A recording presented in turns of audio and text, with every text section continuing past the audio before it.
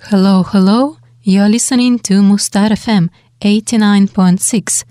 This is Natalia, a skeptical journalist from Russia, and today I want to talk with you about the show The Tinder Swindler and why did the world become so fascinated and obsessed by the new Netflix series. In case you haven't heard the story before, I'm going to tell you the content. Once upon a time, there was a guy called Shimon Hayut. He liked money, but he never had much. He was a bit of a narcissist.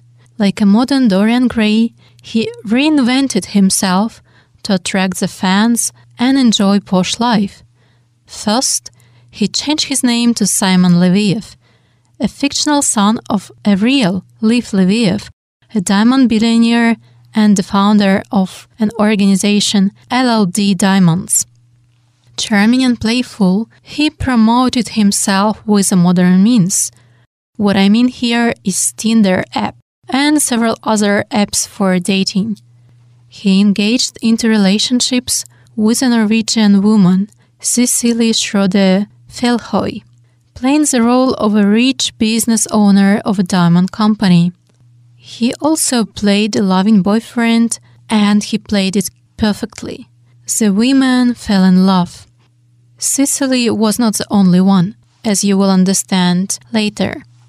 In fact, he was caring, he made expensive gifts, also presented travels by private jet, luxury hotels and expensive dinners, and he was sending to his women a lot of tender messages. For example, that is how it happened with Cecily. I will now read an abstract from the story. Every morning, Cecily wakes up to a message from Simon. Good morning, dear. Did you sleep well? Since January, they have chatted every single day. It's only he wasn't exactly loyal, because whenever he claimed he was going on a business trip for his multi-millionaire company, he used Tinder to meet a new girl. Please bear with me, here comes the main point of the story. The girls were convinced that Simon was a man of their dreams and that he was wealthy. Leviev was dreaming of money. He would pretend to be in danger and he would send a photo of his bleeding bodyguard and borrowed money from the women he swindled under a pretext that his credit card is exposed. The money was spent on small pleasures of life, yachts, restaurants, and another woman. Guess what happens next? Yes, you got it right. Same story over and over again. Women who fall in love and are ready to help Leviev out with the money. How much? We can't be sure, but it was calculated that approximately 10 million of US dollars. Yes, that's correct. The love and 10 million US dollars. He got it all, until recently. What are your thoughts on his personality?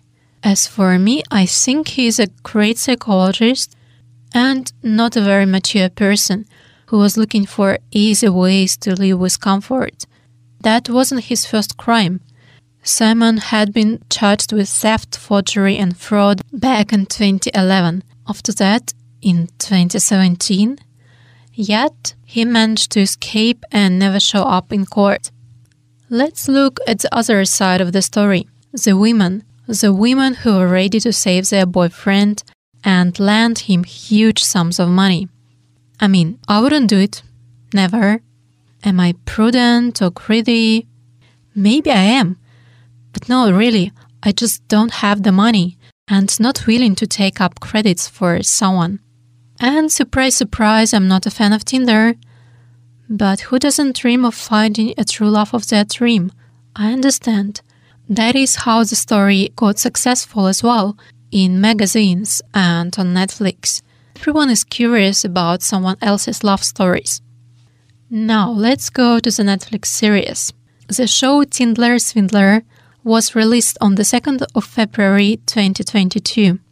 It got incredibly popular. The movie racked up over 45 million hours the first week of February, and it hit Netflix's top 10 chart in 92 countries. It lasted a month in a list of the most watched. The true crime documentary introduces you to the stories of 3 of the swindler's victims. What is interesting to know here is that it was the girlfriends, Cecilia and Pernilla, who pre-selected the production company to tell the story. I think that it's due to the attractive bad character that the show became successful. Bad, neurotic, strange characters are a trigger. They make you hooked and you want to continue watching. Same as Sherlock or Joker of Freddy Krueger, the main scare of 80s and 90s. But do you think that this Netflix series will be long-lasting or remembered at least?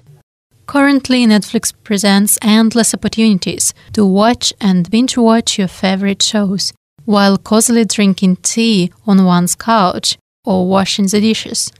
The enormously large amount of content, automatic play next feature, and the pressure to watch things quickly to be able to turn a talk about some new show has resulted in binge-watching becoming a regular activity among Netflix users. As Time reports, according to new findings from Netflix, new members on average take 12 days to start binge-watching. 12 days and that's it, you're hooked, not remembering anything in a couple of months. To compile the data, Netflix defined binge as completing at least one season of a show within 7 days of starting. According to the same report, more than 90% binge-watch their first show within a year of subscribing. Most viewers finish one season within 3 days. For me, that's just unbelievable.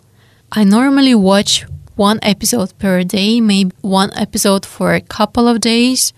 To watch the whole series within 3 days is just unbelievable.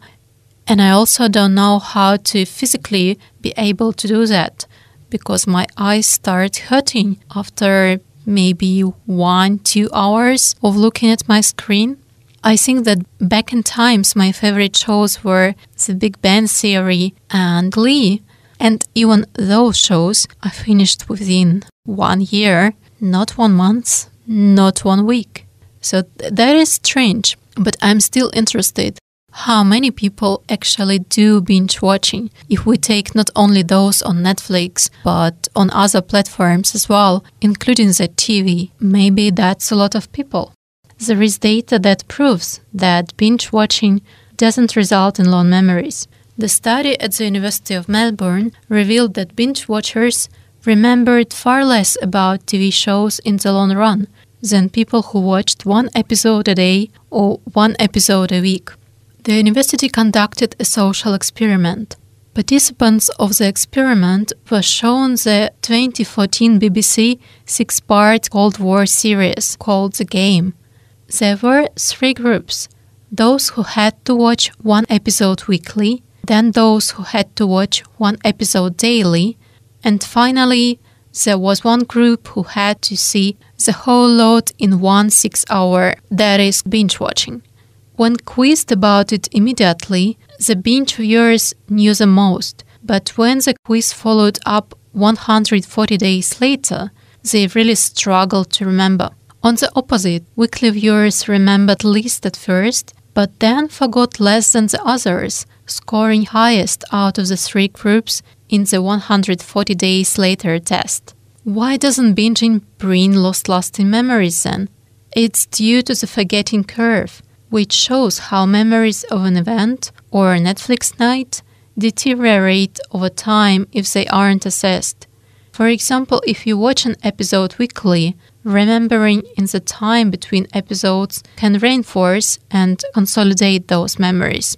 This study seems to make sense. Same logic applies to learning languages, poems, or playing a musical instrument. Spend 24 hours learning the piano and it won't stick with you, but take regularly a 1-hour lesson on a weekly basis and your body will remember the tune and the moves for several years. However, I'm biased. I easily forget the movies and I don't really like to go with a crowd. That is why I leave the episodes for next weeks or months. It's not cool these days, I know, but what can I do? Right now, I'm watching The Suits. This show started 10 years ago. That is why I must confess to you, dear listeners, even though this episode is mainly about the movie Tinder Swindler, I haven't watched it yet. Not that I'm not interested, but as a lover of texts at first place, I am fine with putting the show off till some time. But to add some facts to you, the original was a journalism story written by 4 journalists: Nelly Rameau Hansen, Christopher Kumar, Erlend Ofte Arntzen, and Tore Christiansen. The story was published in Scandinavia, Norway, in 2019 on the website vg.no, short for Verdens Gang. They published both in Norwegian and English, as the happenings were international and a lot of people were involved. There were follow-up stories from several parts of the earth, including London, Tel Aviv, Amsterdam, New York. Everywhere there were some people who had been scammed by Lviv. However, even with these findings, the journalists were worried how the public would react. Would they like it and read it? But really, there was nothing to worry about. As I mentioned in the interview to Laura Dixon, the first hours, the story proved to be a success. About the journalists, that was quite an experienced team.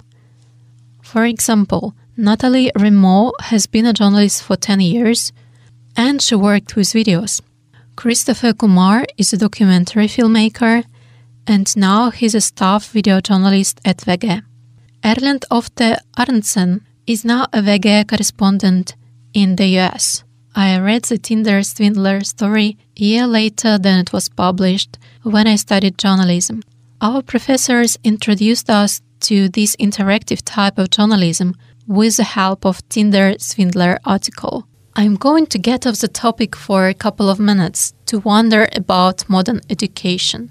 In Russia, where I received my first degree, I find it quite unlikely that teachers suggest Netflix series for class discussions.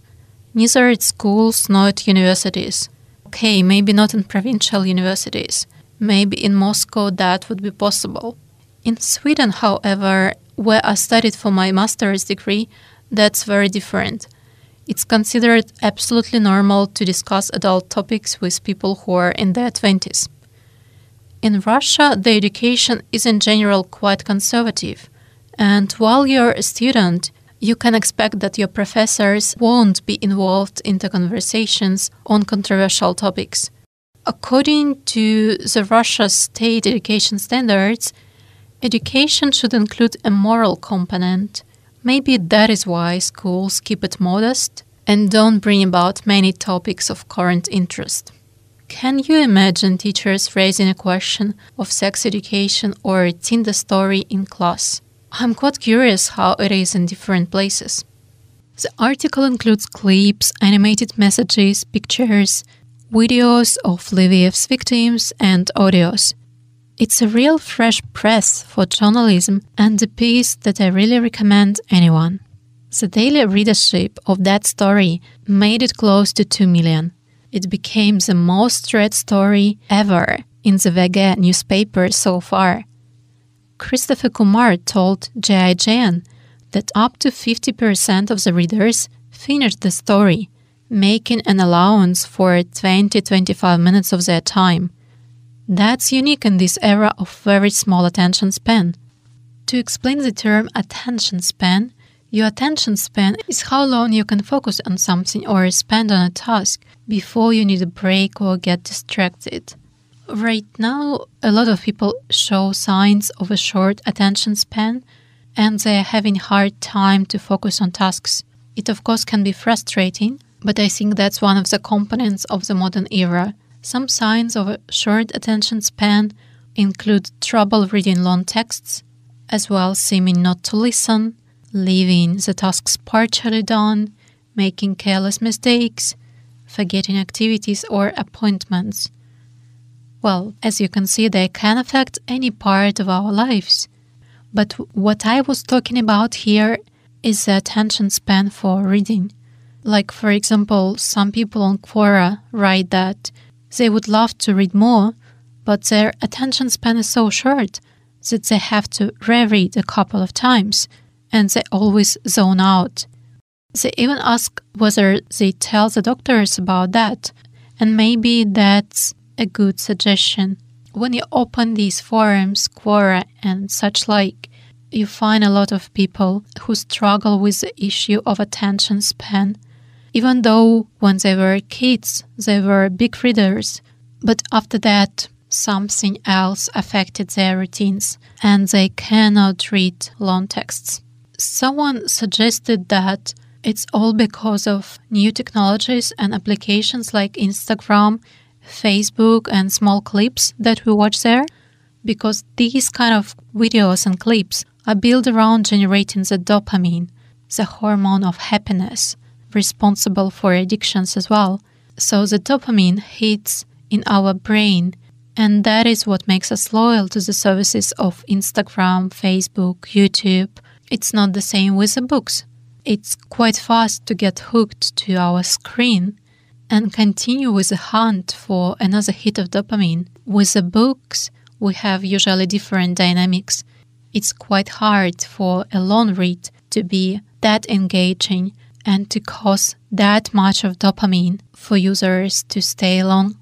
Some of the findings show that now most people will only read up to 28% of the text on a web page. For the majority of readers, the number is around 20%.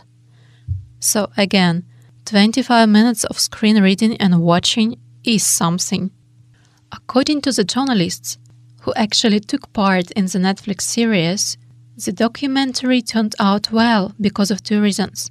One is that women were actually good at telling their story. They wanted the world to know it. They wanted the world to be aware. Second, thanks to Cicely, the second girlfriend of Lviev, the filmmakers had a lot of materials. Everything was on her phone. However, and that's only my interpretation, and it has to do with the proprietary rights, but the movie puts the journalist into quite an ambivalent position, as while they were those who worked on the original story and they were filmed in the movie, they didn't have an editorial decision on it. They could, of course, specify in case of mistakes, but other than that, they didn't have a say. Then again, one of the journalists told that he trusted the production company with telling the story.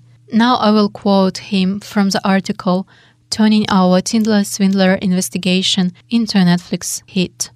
So, Christopher Kumar said, "I guess I was trusting the production company to tell the story in the best possible way that I would understand if we were not included. But from a storytelling perspective, I do understand that our video material and parts of our investigation are exciting for people to see. It was not like a demand. It was more like, oh, so it's great that you can use us to tell the story." The Swindler read the article as well, because after the expose, he changed his profile's names to David Sharon. One of his long-term girlfriends, Aileen Coleman, saw the piece as well and gave his flight information to the authorities. Then he was arrested. That happened in 2019, and he was sentenced to 15 months in prison for fraud in Israel soon after that. If it was a fairy tale, that would have been the end of it. However, it's a real life. Hayut, which I remind you that's his real name, was sentenced in Israel for his old crimes, not the new swindling, and he was even released from the Israeli prison after only 5 months on good behavior, despite he was also accused in Norway and the UK, Germany and Denmark. He continued his lavish style of life. Currently 31 years old, Simon Leviev lives as a free man in Israel and dating an Israeli model, Kate Conlin. As his representative told, he hopes to write a book, host a podcast in which he offers dating do's and don'ts. And he also wants to star in a show in which women compete for his love. Let's hope these are just his fantasies.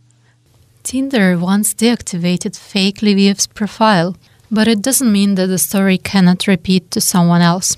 There is a huge probability that someone of the millions of Tinder users believes a pretendingly rich scammer.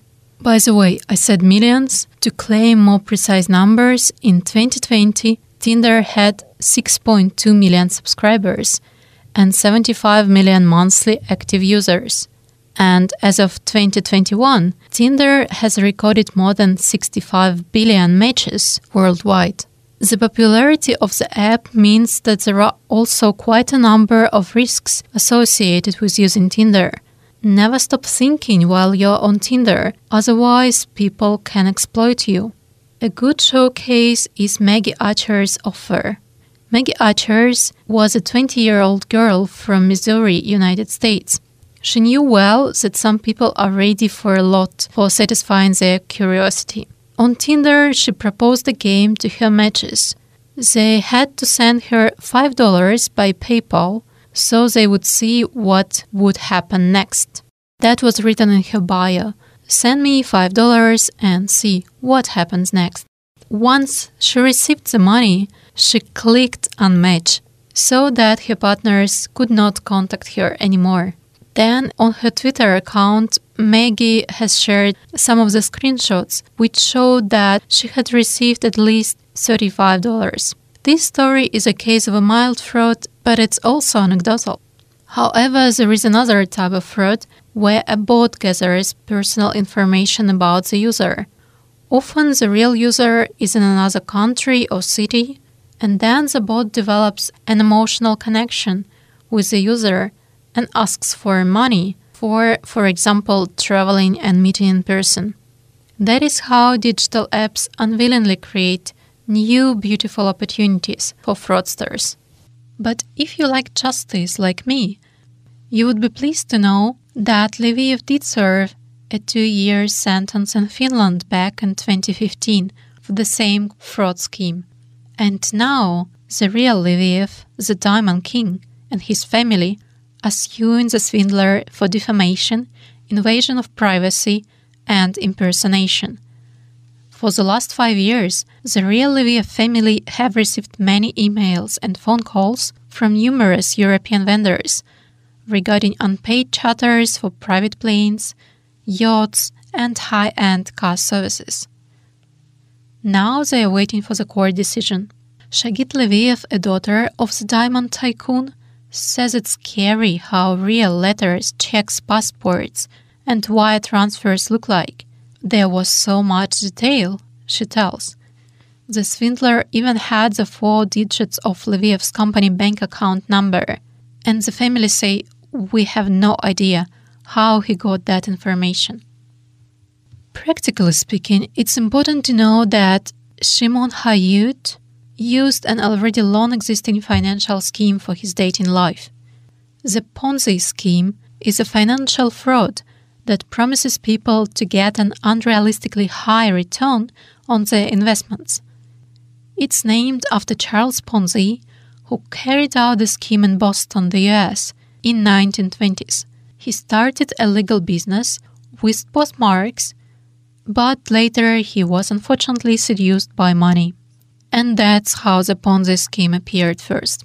The Ponzi scheme is a big invention because it can function for years and years as long as the money flow is stable.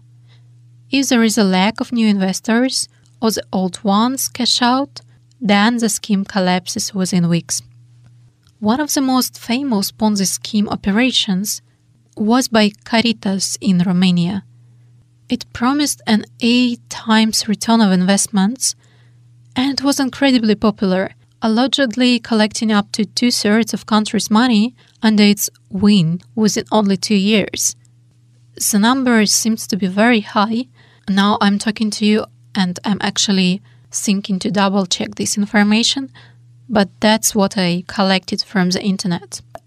Another hilarious example of Ponzi scheme can be found in India. The frauds operated Suzy Emu Farms or Suzy Farms. They promised potential investors a weekly return of $120 in exchange for 3,000 investment that supposedly purchased a baby emu. Suzy Emu Farms had an obligation of raising the emu, and the investors were told that the emu meat and oil available. The advertising featuring popular Indian film stars caused the scheme to spread throughout India like wildfire. In total, authorities estimated that Suzy Farms had at least 8,000 investors. However, the truth was that neither the meat nor the oil from emus was available. When the number of new investors shortened, the scheme collapsed, and Suzy Emu Farms executives fled the town. I mean, poor emu birds. There were at least 100,000 of them. They were abandoned and left to starve.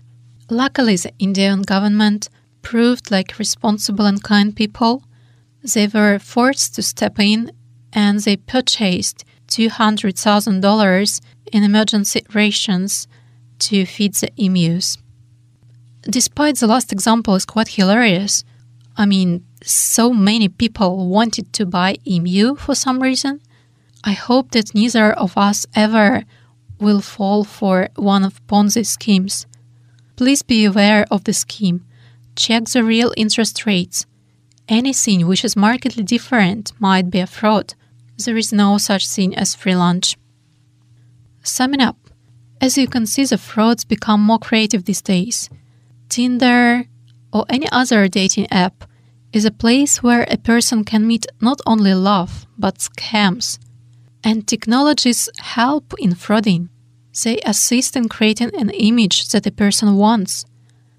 Like, note who became the victims in Tinder Swindler. Those were young women, most probably quite educated, and those who know how to use the internet. That is why fact-checking, girls and boys, fact-checking. I know it's considered weird and shameful to stalk a subject of your love online. Well, after the Swindler story, we have a new ethical question: how to verify and not stalk? Where is the border between the two? Maybe it's permitted to track back just a couple of years, you know? Not a lot, not his mother's name, something else. I don't know, that's just thinking out loud.